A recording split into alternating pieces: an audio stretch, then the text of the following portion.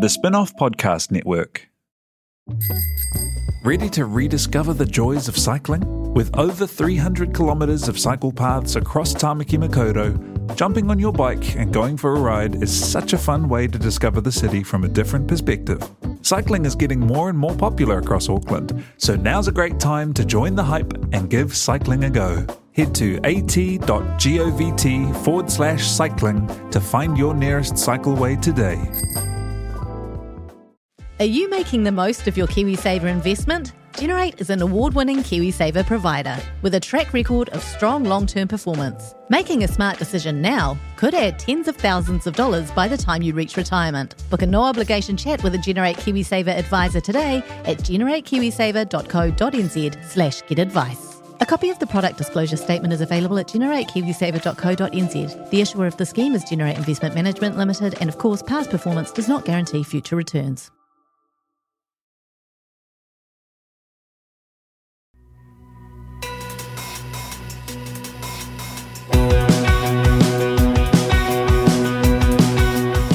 Nau mai hoki mai ki other fold e mihi nei ko Duncan Greer tōku ingoa.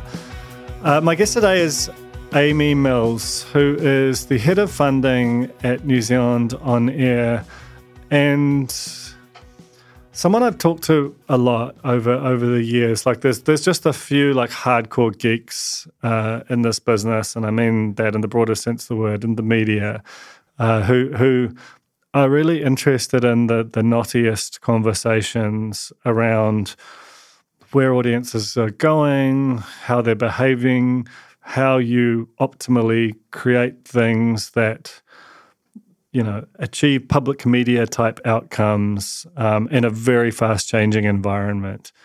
That conversation is not for everyone, man. I see people's eyes darting around when I start talking like that, and I'm like, yep, fair play to you. But if that's what you're into, then honestly, you've come to the right place today. What we're talking about is two things, both of which are very fresh and people will just be digesting over the coming weeks and months. The first is a brand new batch of research called Where Are the Youth Audiences? Might be youth, might be young, but there's a Y in there. And that's a sort of an offspring of Where Are the Audiences, which is this relatively long-running piece of research that New Zealand On Air has conducted that is about the changing habits of viewing. You know, for listeners to this podcast will know for many decades we basically got up and did the same thing, read the newspaper, listened to the radio, watched television in the evenings. We were feeling really frisky, we might read a magazine. And then the internet comes along and blows that whole thing up. And what Where Are the Audiences has done is sort of track that from 2014, relatively late in the piece, where you could really see particularly younger people gravitating towards the internet. You know, we had, you know, the iPhone was maybe 5-6 years old. Ultra-fast broadband was maybe 5 or 6 years old. You know, it was just the birth of the modern communications infrastructure, information infrastructure environment. And over the 8 years subsequent to that, everything's changed incredibly fast. And New Zealand On Air is our sort of decentralized public media funder, has had to kind of go along with that. Sometimes, you know, often it's been a little bit, you know, back of the cut, but ultimately, I think, particularly over the last few years, it's really made a very good faith effort to try and get up to speed with that. And, you know, that's particularly been true over the last couple of years since Cam Harlan took over as CE and Amie as head of funding. So as if that wasn't enough, just as a general backdrop, over the last couple of years, the government has decided that it's going to merge RNZ and TVNZ, two venerable, been around decades, parts of our public media infrastructure. God, this sounds boring, but it's not. And then give them a bunch more money and say, go and get those audiences that you missed. Oh, and by the way, some of that money that we're giving you, we used to give to New Zealand On Air. Sorry, New Zealand On Air, you don't have that money anymore. So New Zealand On Air, which has done this important increasingly complex job, suddenly has to figure out how to do it with heaps less money. And so that's what the second part of the interview is about, this new strategy, how they try and figure out how to be in a world where someone else has their mandate and someone else has way more money than them. And, there's a version of that where you just want to, pack up your toys and leave, and I'm sure they had days like that. But I think what they've arrived at, this idea of them being about research and about development and just creating an atmosphere that will let a lot more different kinds of people create work for audiences, and thinking really broadly about that, about almost like a venture capitalist is how I've written about it. That's interesting. Whether it'll work, no one knows. That's not how any of this works. As anyone who tells you something with any confidence just has got, they can't possibly be correct, because the whole nature of this era is of things changing all the time in ways that no one could possibly anticipate. So Amie is one of my favorite people to talk about it. She's very smart. She's very much about good faith. She's not at all interested in, the sort of perpetuating the way things are, but equally, will not just accept that just because, someone says they have a particular audience or solution, she won't take that at face value. She'll probe it as to why. And so hopefully this conversation kind of leans into all of the complexity of that, but still gets us somewhere good.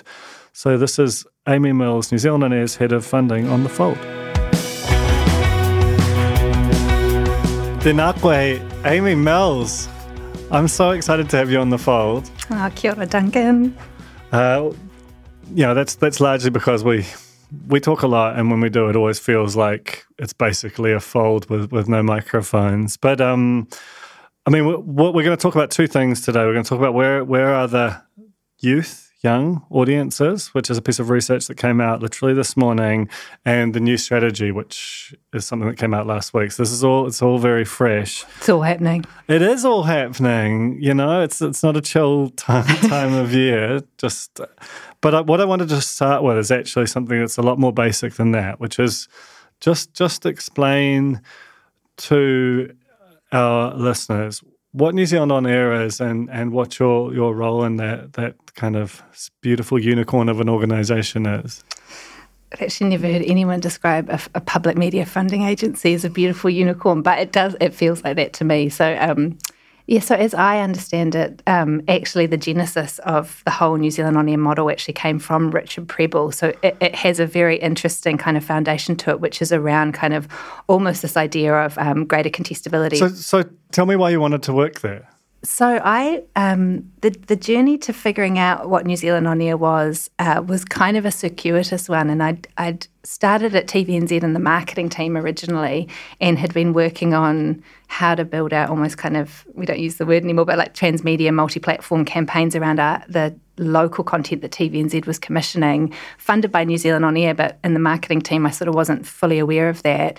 And then when I jumped across and became the Digital and Children's Commissioner, suddenly I can completely understand and see the role of New Zealand On Air. And that was actually my tethering to it, was that at the time, and it's kind of apt actually that we're going to be talking about the youth research, but New Zealand On Air had done this very significant deep dive into children's media use, which led them to putting out quite a specialised and bespoke kind of request into the market to say we want a partner who will create a children's platform for us, because actually the research is showing this is what we need to do in this particular moment in time. And so when I was at TVNZ, we pitched for that work and worked incredibly closely alongside New Zealand On Air to develop what was the Hey Hey platform when it was launched. And that made me understand the role of New Zealand On Air, and that's when I kind of fell in love with what we do and the importance of it and how protected it was. And I think I'd been working quite a few years within TVNZ, and we'd been making amazing local content, but I could also see how difficult it was to get what I would call kind of pure public media content up and out into the world, particularly things like children's content where it's not easily or not at all commercialised. And so, yeah, that was the sort of burgeoning understanding of New Zealand On Air, and then the rare role came up for the head of funding, so I just chucked my head in. It's such a I feel like that because there is a dominant model for public media around the world, particularly in countries to which we have close ties, that's the ABC, the CBC, the BBC, Australia, Canada, and Britain.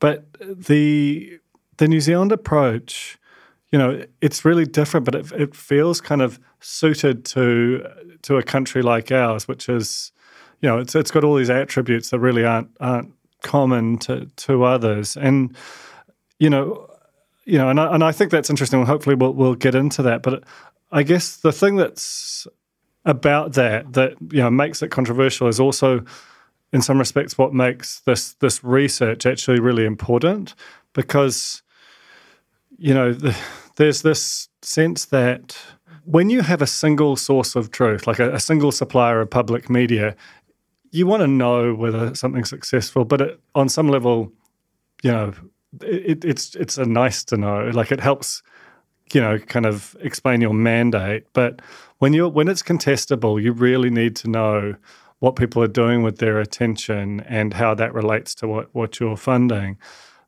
And this is quite controversial research, and we'll get into that. But I wondered if you could just sort of explain why, and this actually predates you, the original Waiata research, but explain why New Zealand On Air kind of started doing this research and what it is that it's become for the organisation over the years.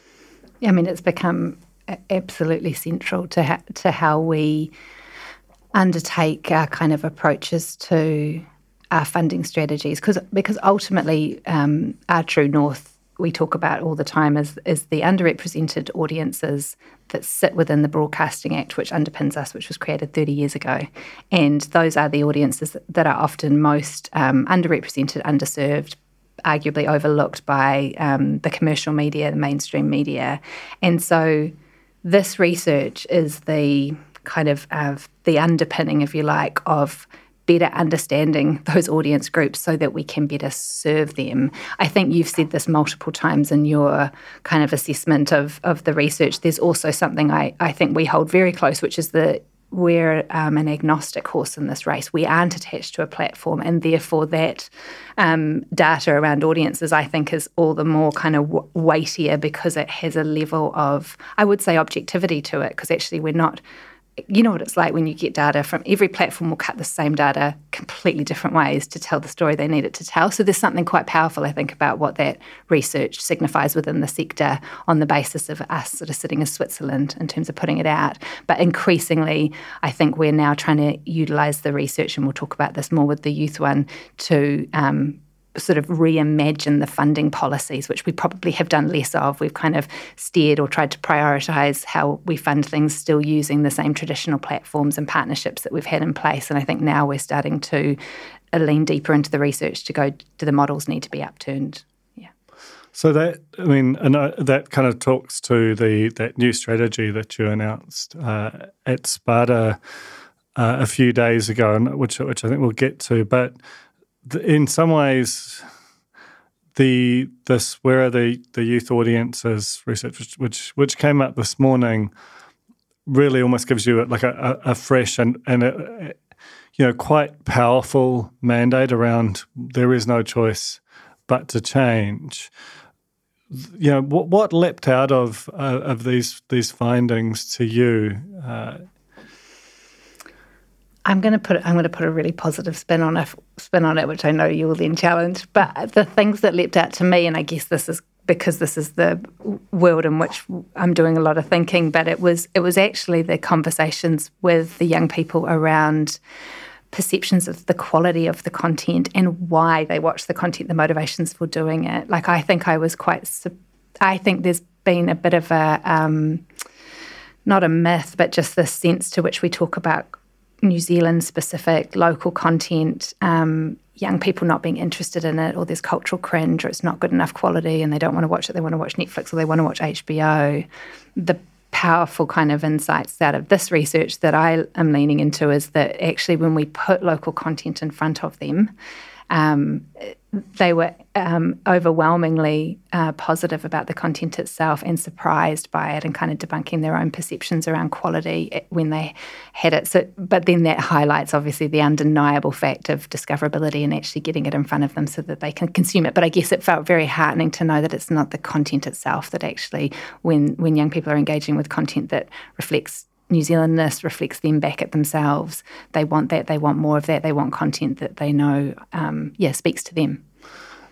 Yeah, and I am gonna push back a little, only in the sense that I think that can be true in the abstract, but the whole lesson of the last 10 years is when given the option, people at the top level tend to behave in a particular way, and the part I found most staggering about this was that of the top 7 platforms by daily usage, and this is complicated, right? Because this actually, you can watch video on all of these platforms, but they're also messaging platforms and photo sharing platforms. They do a whole bunch of things, but all 7 of them are from overseas and driven by algorithms, essentially, and which means that ultimately the discoverability piece is in someone else's hands, unless a really, really brave politician wants to challenge that and start to get involved in how content is surfaced, which people are doing overseas, and I think on some level is almost inevitable here. But the fact that those are they're algorithmically driven, they're overseas owned. They're also largely user-generated content as opposed to the professionally made content that we as in our industries, New Zealand On Air funds and the spin-off tends to cover. That's really not the thing. Like, how do you sort of respond to that? Do you think that is a bit of a wero to New Zealand On Air to actually think, how do we engage with that user-generated content world, or is it actually that it's about taking what is created out of the production sector and adapting it for those platforms? Yeah, I think what's interesting in this particular conversation is not to lump all content in together, because I think what the research talked about a little bit, and there's probably a deeper dive that can be done in this space, is that young people still actually are demonstrating desire to watch similar types of what we might call kind of traditional content genres, or kind of, scripted or drama, or, something like Heartbreak High on Netflix, which, you and I have talked a little bit about. And so I think what we're kind of interested in is that it's not one way in which the content needs to be made, or one type of genre, it's understanding what are their motivations for watching, where do we need to be investing more in that more UGC type content that you're talking about, but actually where is it still entirely relevant to be making a youth drama, for example, but then being incredibly smart about how that content then can be kind of deconstructed, or not just deconstructed, but actually kind of built and assets created in such a way that it lives and breathes on TikTok, or it lives and breathes on YouTube, and maybe draws a whole kind of attention and currency and conversation, but ultimately they're watching that show on Netflix, or they're watching it on TVNZ Plus or wherever. So I think it's a very significant challenge, but I just don't see us making one kind of type of content or having to change our approach to only do it one certain way for this audience group, if that makes sense.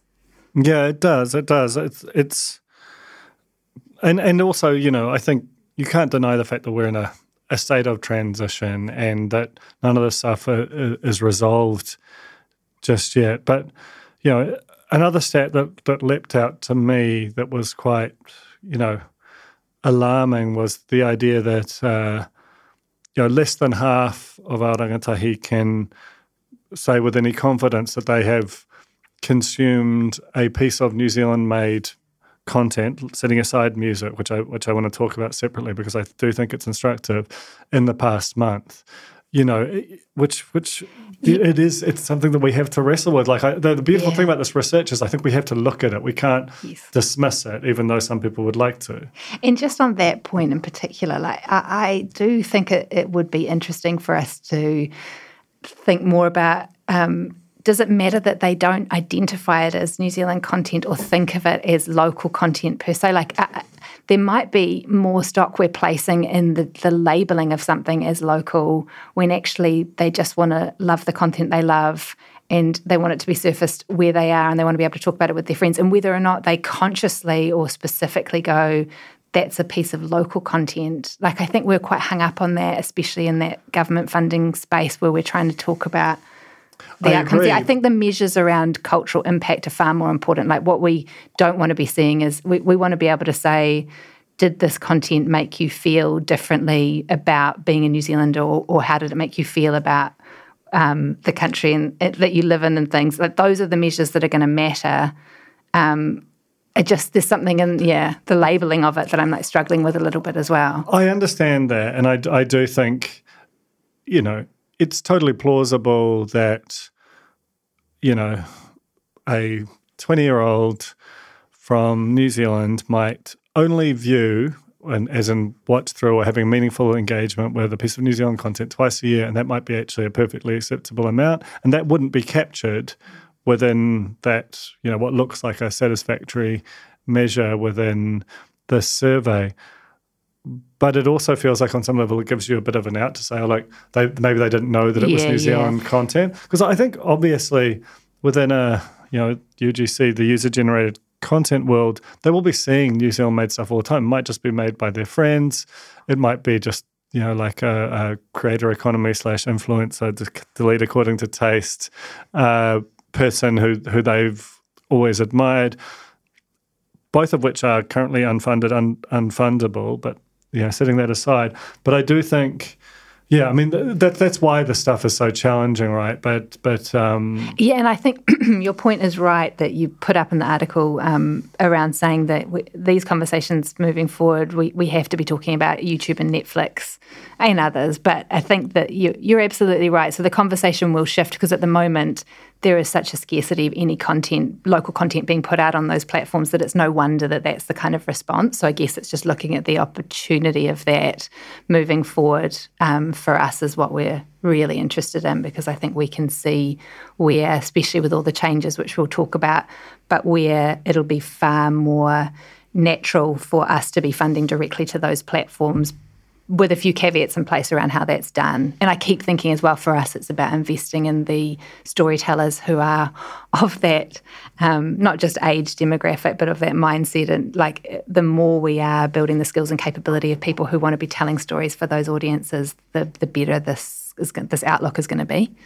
I mean, that was the thing that struck me at the Sparta conference last Friday was you had a whole room full of people who are used to operating in a system that is basically descended from how things were made for linear television, which is that you spend a lot of time planning, that you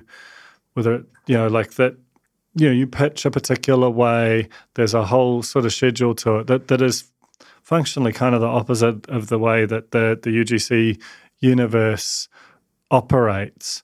And I guess this is where ultimately I'm leading to. Like, is there and I know that there has been, New Zealand On Air, to I think its credit, has worked with TikTok, has worked with YouTube Kids, for example, and is very open to those platforms, but it still feels on some level like it comes from a place of the idea, the pitch, like it's just got a particular gestation to it, whereas there's a world where you take people who have proven an ability to go and find an audience, but who operate in a very responsive way that's responsive to events, to trends. I mean, that's very much what TikTok is about.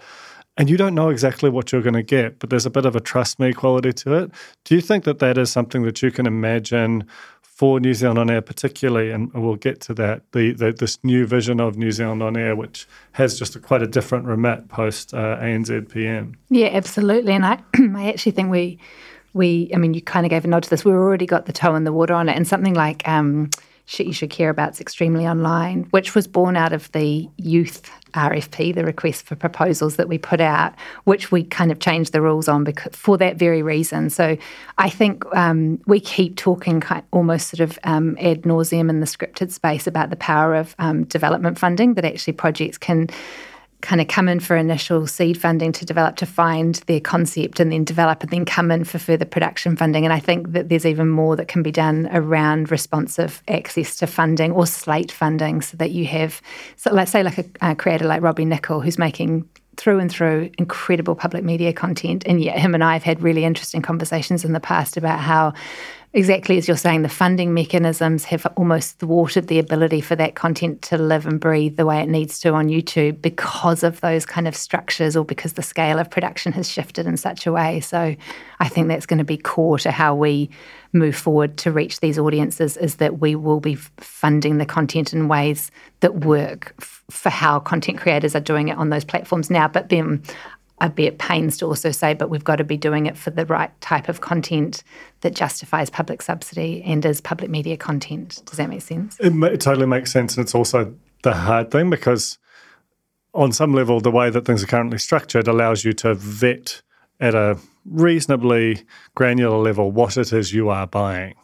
Whereas this flipping of that says you can vet who you're buying, but you can't have much control or have anywhere near as much control over what it is they make. But we don't at the moment. We have no editorial remit across the content. But you're right in terms of the way things are pitched and how structured they are. How much detail there is in those pitches. Yeah, precisely. But again, I think all that stuff actually boringly comes down to kind of mechanisms that you build into your production funding agreements, or how you might have executive producer oversight, or we have reporting requirements currently where producers have to kind of be able to get the drawdowns of the funding. They have to be talking about how they're delivering to what they pitched. And so there's all kinds of mechanisms, I think, that you can safeguard around that. Yeah, doesn't it all feel like it's incompatible? It requires a change of philosophy. But the big thing, you're in a room like that, and I want to move on because it can get so in the weeds. And this is a bit of a trade podcast, I'm not going to lie, but it can be too much so at times.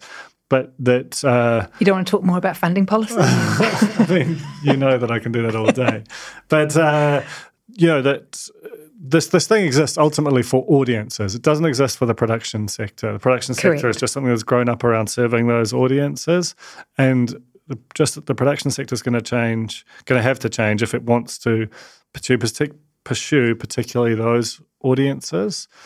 And it's also going to have to understand that it's going to compete with solo creators and little groups of creators in a way that's really would have been totally unimaginable even a few years ago. One thing I thought there was, my turn to find a bright spot in the research was the extent to which New Zealand music really kind of shone within it. And that is, New Zealand music it gets about $6 million of New Zealand On Air's budget, which, roughly 4%, a tiny fragment in the scheme of things. And yet it's overall, across almost every metric you cared to name, it did well within the research around kind of recognition, frequency of engagement, and so on. And there was part of me that sort of thought, well, music's always been a bit of a user-generated content, right? Like it doesn't come through the same kind of pipe system. There are always new people trying to fight their way into the arena. There are a bunch of different labels. Anyone can upload a song to Spotify. Anyone can upload a song to YouTube.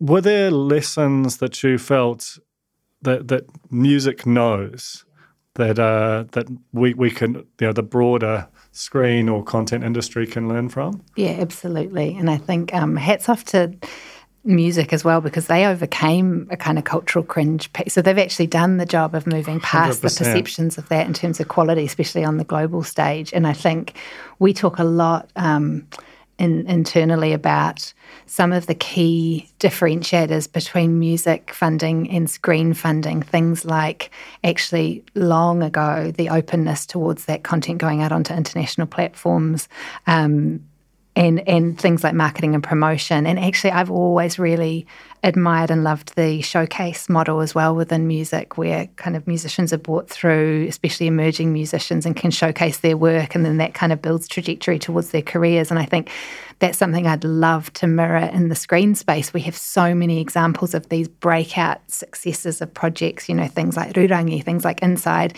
And I don't think we have enough of a pause to actually kind of look at those as case studies, like what worked, why were they special, what were some of the dynamics at play there that then can kind of inform things going forward. So, I think there's just a whole number of areas around music that we're going to increasingly lean to and look towards to learn from. And something interesting that we've recently been developing, we've got a sync licensing report that's going to be released soon up on our website that's looking at the complexities of why we haven't seen more New Zealand music baked into the local production that's come through, especially in the like premium or the high-end drama space. And this year we funded 2 big-scale dramas, both of whom have had the opportunity to come in and seek really well kind of designed additional money to go towards local music composition and music baked into the shows themselves. So again, we won't see the fruits of that labour until probably next year, but that's something, again, we're looking even further into, and that works at any scale of production. So we're really keen to see how that works and what more could be learned, because one of the key things that came out of the sync licensing report was there is a little bit of a lack of education or awareness on the New Zealand production side or producer side about how to do that well. It's quite a complex system and there's barriers to that, not just around funding. So quite excited about that. I love the nerdiness of all this, I have to say.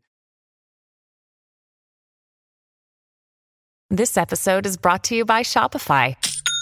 Forget the frustration of picking commerce platforms when you switch your business to Shopify, the global commerce platform that supercharges your selling wherever you sell. With Shopify, you'll harness the same intuitive features, trusted apps, and powerful analytics used by the world's leading brands. Sign up today for your $1 per month trial period at shopify.com/tech, all lowercase. That's shopify.com/tech. So one thing which I think is a real tension in here, which I genuinely have no clue how you resolve it, but I think that, everyone who's a participant in the sector has to at least think about it, is the top 7 platforms are all kind of messaging, user-generated content, or some combination of them, Netflix aside, which has its own complexities around the paywall and how that interacts with your legislation. And they have all had various kinds of scandals around the content, which sits on those platforms, particularly as it pertains to young people. I'm thinking about the rise of Andrew Tate on TikTok and how that impacted very young kids, or Frances Horgan, the Instagram whistleblowers revelations around the impact it was having on young people over the world.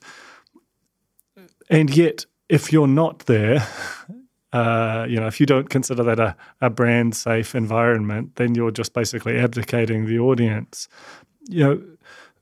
How do you sort of wrestle with that I don't know if it's a contradiction, but it's certainly a real tension around what actually goes on in these platforms and how it impacts audiences, and what by being there you are on some level, saying it's okay. Yeah, this actually came up as one of the questions after we presented the youth research this morning, and to be honest, we're utterly grappling with it, as is everyone else. One of the points we made was just that, and you've just made it in terms of abdicating the audience. Like there is an ethical issue in terms of not being on there as well. If that is where in terms of research and evidence base, I think where we have approached it, or the ways that we've approached it, is just trying to be incredibly considered about how we do that. So the examples of things like Every Voice Matter, because we're working with TikTok as a platform, we're trying to understand how to ensure the content finds its way to its audience. And I think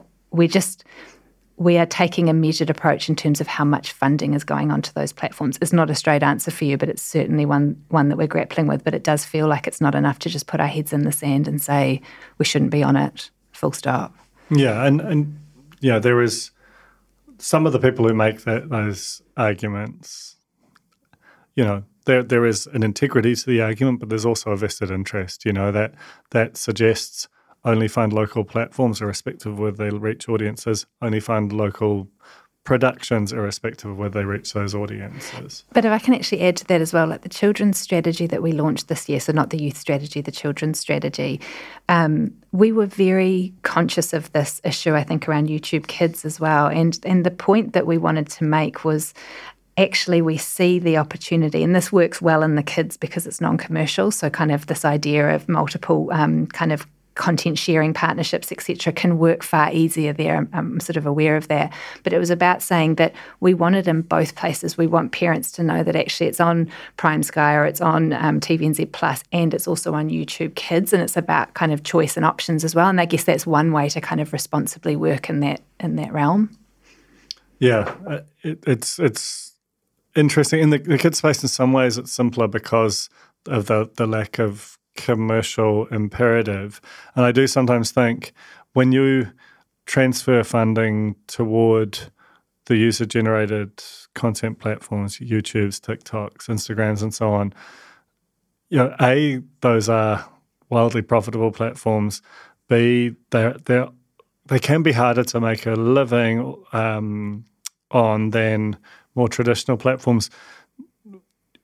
How do you sort of grapple with those kind of, on some level, conflicting North Stars? Yeah, and I think and I will speak specifically to kids, but things like the understanding that we're geo-locking the content to New Zealand on YouTube Kids, I think, is a really important one. So it doesn't diminish the producer's ability to commercially sell that worldwide around the world. We're waiting and hoping for our next Bluey opportunity, and that the way in which we're looking at the distribution strategy won't curtail that potential and opportunity. And I think the other thing that I bang on about it a lot, but we're sort of early days of having enough data to kind of be very kind of explicit about it. But I think the reality is that there's not a cannibalizing necessarily of audiences across those platforms either. And we've seen that a little bit with some of the multi-platform distribution of shows like The Hui and Tangata Pacifica going out across wider platforms than just TVNZ. And actually, in some instances, and Ahikaro is a great example of this with Whakaata Māori and TVNZ's content sharing arrangement, is that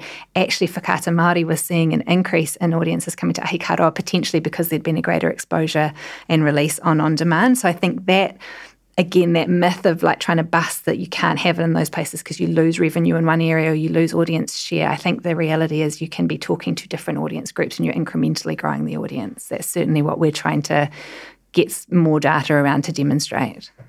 I mean, that's one of the the fascinating things about this kind of very postmodern era that we're living through, where what is content, what is marketing for the content, what is a satisfactory experience of it versus something which points you somewhere else. I think, that Ahikaro example suggests that actually just by making it more available, everyone who holds a piece of it actually benefits.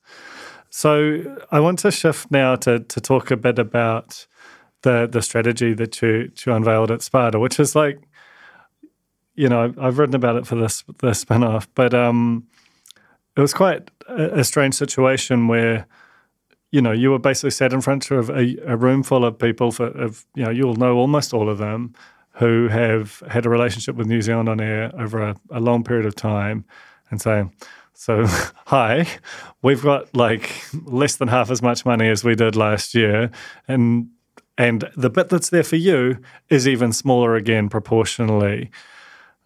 You've had a weird winter. Right? That's an odd message. Yeah, it is an odd message. I think proportionately less, but not necessarily either. I guess my wero to the sector, or our wero to the sector, also says, what do the local platforms want to do alongside the wider international platforms in terms of their content going out as well? And I know that's not an easy discussion, and I know there's a massive amount of commerciality and issues with that, but I do think what we were trying to say to the room was it's undeniable now that we're going to have to do things differently. And yes, in a significantly reduced funding environment, we're going to have to prioritise some things over others. But Yeah, I'm interested in what your kind of take on that was in terms of how you read it to the sector, because we kind of see a ton of opportunity in this space for local platforms as well as for producers. Yeah, I mean... Sorry, and just to add to that, given the fact that ANZPM, the ANZPM, is going to be growing the pot, as we understand it, growing the pot of public funding. It's trying to step up and out of us not just being seen as the major ecosystem there, it's actually the wider piece at play. And so suddenly, what are we doing differently alongside the new public media broadcaster and others? Yeah, I mean, I thought that was what was kind of most interesting about it, that there was this clarifying effect about what ANZPM's role would be. That's ANZPM, that's the merged entity that is going to control TVNZ and RNZ and have a bunch more money besides, and is going to have, I think if you did the math on it, from what Kate Slater, the TVNZ's Director of Content, said, anywhere up to $200 million of local commissioning budget, which is a very large increase on what's currently available, along with this new remit to reach audiences that aren't the quote unquote commercial demographics. It's all a lot. But I thought that New Zealand On Air's kind of conception of itself as it almost felt like where everything should begin in a way, and that the research should be the basis of where things go and what is and isn't working. And then this idea of development, and you pointed to the work with the Pan Asian Screen Collective and with the Pacific Island Screen Alliance on New Waves, and just this idea that it was that the actual amount that is available to make retail products, that which is about sort of call it $30 million, is much smaller, but if you think of it as a it's you go from being like Lion or DB to being a craft brewer, like this experimental lab, which ultimately should feed into a great many different places. And I found that quite an interesting and challenging thing, especially given that you came up with it in about 10 minutes in the scheme of things. And it almost felt like you and Cam felt kind of liberated from that, because historically it's been very hard to escape the sense that 3 and TVNZ just owned a very large amount of the funding for almost historic reasons. And there was never going to be a way to break that apart from a situation like this. It's interesting you say that. In 10 minutes, yes, but actually I would say the New Zealand Media Fund review in 2020, because we'd had the seismic shift of the change to the funding structure that happened in 2017. The New Zealand Media Fund was born. This idea it was going platform agnostic. It was no longer entirely captured by linear. But actually the research... But still, it was not, Well, this is the point I think I'm trying to make. The point that the research showed that actually it didn't significantly change outputs or platforms or where the money was actually Precisely. going. And so I think that set the train in motion of... Okay, so what are the pipeline issues? What are the systemic issues? Where are the pressure points? And we kept finding ourselves going back to, interestingly, back to our storytellers, to the very narrow doorways in which writers and creators could kind of walk through to then pitch their wares, to then get onto the platforms to get the content out. So. But you're right. I think this is an opportunity for us to move or accelerate into the direction that we had already been leaning towards, which was trying to actually go, what's our place in the whole ecosystem, not just as the primary funder based on the kind of quantum we get. Like these conversations we're having around the screen production grant at the moment, and there's massive advocacy and sort of oddly unison amongst the sector that the rules should be changed to allow for producers to access NZ On Air baseline funding along going into the screen production grant, which currently you're not allowed to quote-unquote double dip unless it's for children's and animation. That one change alone, I think, would transform the sector. Again, it just brings access to a much greater amount of pūtea. And if we can sit at the kind of epicenter of driving the writers and creators to build the projects up that may ultimately never get funded by us or could get funded by the ANZPM or Discovery or Prime Sky or Whakaata Māori, whatever that looks like, that's what we're really interested in. So that it feels like this is our kind of moment of doubling down on that thesis and pushing forward. So I've kind of got a bit ahead of it, which is very typical of the scenario here. So do you want to just kind of explain that new idea about how you'll operate and how that interacts with that big known issue that was very much identified in the research, that is the foundational to the idea of ANZPAM itself, and has been, I think, an obsession of New Zealand On Air over the past couple of years, particularly. What the new strategy is and why you've gone in that direction. Yeah, so the reality of where we're heading is that we're going from historically having about $80 million worth of contestable funding for scripted and factual only. So that's not for music, that's not for platforms funding. And that quantum is now going down to around $30 million. And historically, we've carved that pot up 50-50, where factual and scripted get half each. So in an environment where you've suddenly got 15 million for scripted and 15 million for factual, we no longer have the scale and volume to produce the scale of content that was going out before. So what we did was when we got the news about the reduction in funding, this is if the legislation passes, we sat down and we retrenched and we started looking at what were the projects that we could sort of hand on heart look at and go, these sort of typify why we think we exist, why we should be funding them. Audiences have found them, they've meant something, they've gone on to travel and be picked up around the world, but they're hugely culturally specific, all those kind of variables, and there's always tons at play when we're looking at what we invest in.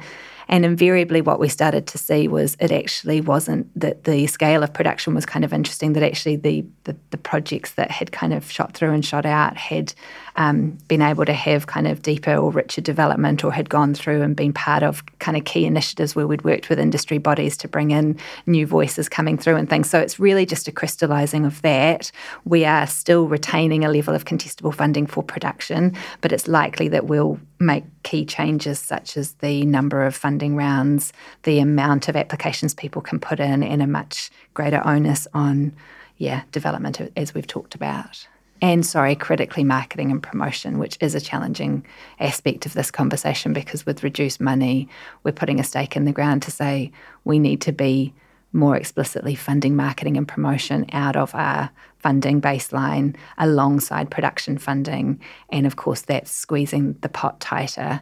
We're using the children's strategy at the moment as our test balloon to kind of gauge. We've carved out quite a nominal amount, about 2 to 3% of the funding, of the production funding for children's content is going towards paid marketing and promotion to actually, alongside the platforms. That's the key thing here, is that the platforms are still expected, that they've got a horse in the race, they're expected to market and promote this content to their audiences, but we're trying to do an ancillary thing where we're additionally funding paid marketing and promotion to try and ensure we're reaching the eyeballs that we need to. So that'll be something that we're looking to roll out as well going on from next year. That's historically been a bit of a complaint amongst some on the production or talent side, is that they'll pour their whole hearts into creating a product, and then the platform will just sort of put it out. And, whether that's through the time slot or the amount of marketing and promotional support, that it just will feel like it doesn't have the opportunity to become what it might. Is there anything in this new strategy that says we will kind of hold the platform to account on that? Like that, there isn't a guaranteed certain amount of future funding if there is a bit of a desultory response to actually holding the thing very tight and raising it right? Yeah. The tricky thing that we've always found in this space is where the leverage is. So ultimately we fund the producer, we don't fund the platform. And so the only real kind of, I guess, sort of weight or leverage you can have is at the point in time in which the platform wants to get the project funding at the very beginning. So we did say at Sparta we will be far more discerning, and we already are, but we will be looking very closely at the marketing campaigns and the commitment and the assets and things that the platforms are committing to with the projects that are coming into us for funding, and that will actually be a crucial thing as to how we prioritise one project. If there's two projects side by side and they look fantastic and they could equally be funded, but one platform has gone very clearly and said this is how and what we will do and what we will invest in, that's going to get funded over the other one. But I think it's still it's sort of early doors for us in terms of how we make that work. The other thing I want to add, though, as well, because the Aotearoa Screen Publicity Collective has done a phenomenal job of shining a light on how sort of broken that pipeline is when productions are being made and huge opportunities are being missed while things are being created, to just carve out time within production schedules and budgets to allow for amazing still shoots, things that are going to create all of the incredible assets. And it was really affirming to see that reflected back at us in the youth research as well, that actually it's the content that has got really strong collateral that's living and breathing on social media and building social currency that's getting talked about and driving kind of word of mouth and uptake. So I just think, yes, it's a difficult conversation, more money going towards it, but it's also just a no-brainer in terms of what the research is telling us. Yeah, to make it and not have anyone see it is almost a bigger tragedy again. We've talked a lot about, we've used a lot of acronyms and a lot about the sort of systems and processes, and that's a natural thing. A, there's government money involved, and B, it's a very complex area. But I'd love it if you'd talk for a minute about some projects that feel like they represent a vision of where this thing might go, particularly for New Zealand On Air as it adjusts to this new environment that where you can say, okay, more like this.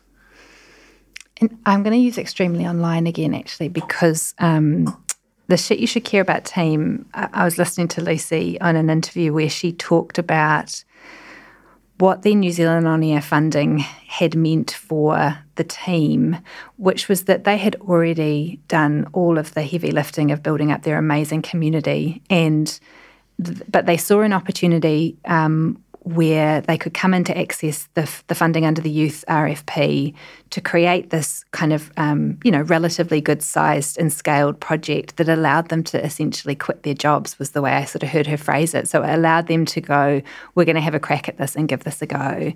And to date, they're yet to come back in for funding for New Zealand On Air. But what, to me, that kind of showed, and it goes back to us talking about the kind of incubator idea, it was like, where did that funding have the highest impact that enabled a production company, producer, storyteller to do something that probably would have been too risky, too difficult to capitalise on or invest in themselves, but yet delivers to public media outcomes as well. And I think another good example was Wrestler with the self-help web series, which is really brilliant. And for them, I think it was an early foray for them into scripted that they hadn't really done before, and wouldn't necessarily have been something as a commercial organisation they could easily invest in or kind of get the writers' table together and do that. And so their ability to come in and get that funding proof points the ability for them to do it, and it's an amazing calling card. And so that feels like that's going to open up and create greater opportunities, both for kind of our funding going forward, but I'm sure other areas that are in their commercial space as well. So I think that area we're really interested in is kind of the high impact area. What does that look like? In terms of the different audiences that are missing, what part of the reason you've gone hard into research is because that old period where you could on some level rely on Nielsen to or radio surveys to tell you a story that you're pretty confident in about audience, and at the very least it was all there was in terms of distribution. Especially thinking about the sort of the underserved audiences, How confident are you in both the research that you have and particularly this new suite of kind of always-on analytics that you're building out and encouraging people to come in for? They're not sure whether they're going to actually do it because everyone wants to know, but no one wants their work marked in public kind of thing. But obviously that's incredibly important to know, or to be as confident as you can be that you're meeting those Māori, Pacific, particularly Pan-Asian. I always think that's, in terms of the scale of that audience versus how it's served, that is really, really one that often gets missed. How will you know? And do you feel like you have the tools to know that you're going to get them? I really wish I could sub our audience and media strategist, Kat Goodwin, into this answer, because I don't think I will do it as much justice as she will. And the tool that you're referencing is a data tagging tool that we have piloted under the Public Interest Journalism Fund, so that all our funded content under that fund, it's a requirement of the platform and producer that they tag the content, so that we're getting a comparative view across everything we've funded under public interest journalism of like what are viewers, what are we seeing in terms of views across all of the populace and time spent with that content as well, and some demographics that draw into regional and things, but it's not down to specificity of the demographics of the individuals watching the content. So we're not getting a clear line of sight on that as yet. So I think that's still something that we're absolutely grappling with, as is everyone, I think, around. And it's so important for us because obviously it's not just about reach for New Zealand On Air. It's about if that content was for a targeted community, did that reach them and did it have an impact? So finally, there's, and I feel like this has been really thick in the conversation, but there's this kind of, duality where on some level the potential and the possibility of this era is enormous and kaleidoscopic, but there is also so much that we don't know, cannot know. In your heart of hearts, are you confident this is winnable? That, for ANZPAM with its kind of newly monster budget that's also like, about the cost of, a couple of episodes of Lord of the Rings, that say we're looking back from the end of the decade, that this community has been able to make content which can win a battle for attention, on these motu in a truly globalized market? It's not a chill question. Yeah, well, it's the last one, so. Yeah, I mean, we define winnable. I guess you just sort of did. I am hopeful, and I say that because I think, what the vagaries of this is like, the sector, the changes in media consumption, the sort of appearing and disappearing platforms. I feel like I keep going back to, and why I'm so excited about the new strategy and where we're heading is it's about us. It's about our storytellers. Like if we can just be absolutely hot shit about ensuring that the storytellers coming through, from kids all the way up through, that we're building an ecosystem and an environment where they're going to want to tell stories as the first thing, and then they're going to be supported to do that because they're going to be the ones that know how to make it for the platforms that we don't even know about yet that will come through. So I think if we keep our eyes on our amazing taonga, like our storytellers and their skills and their development and their ability to not have barriers to accessing the funding, then I totally think it's winnable. I buy that, honestly. Not an easy question, but yeah, I mean, if you focus on the audiences and the people who want to reach them, and then everything else is contestable, it's going to be destabilizing, but it feels like the best shot.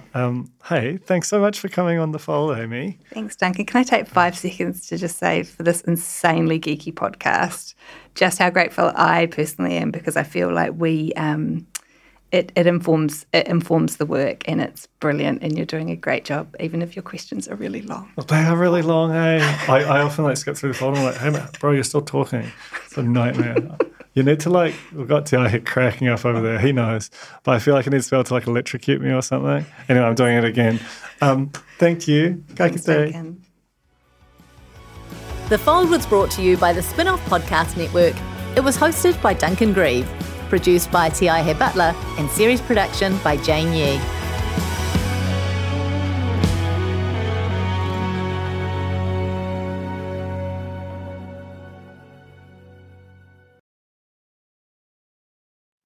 Kia ora e te iwi, Te Aihe Butler here, podcast manager at The Spinoff. If you enjoy listening to our podcasts, consider supporting our mahi by signing up to become a Spinoff member at thespinoff.co.nz/donate. The Spinoff Podcast Network.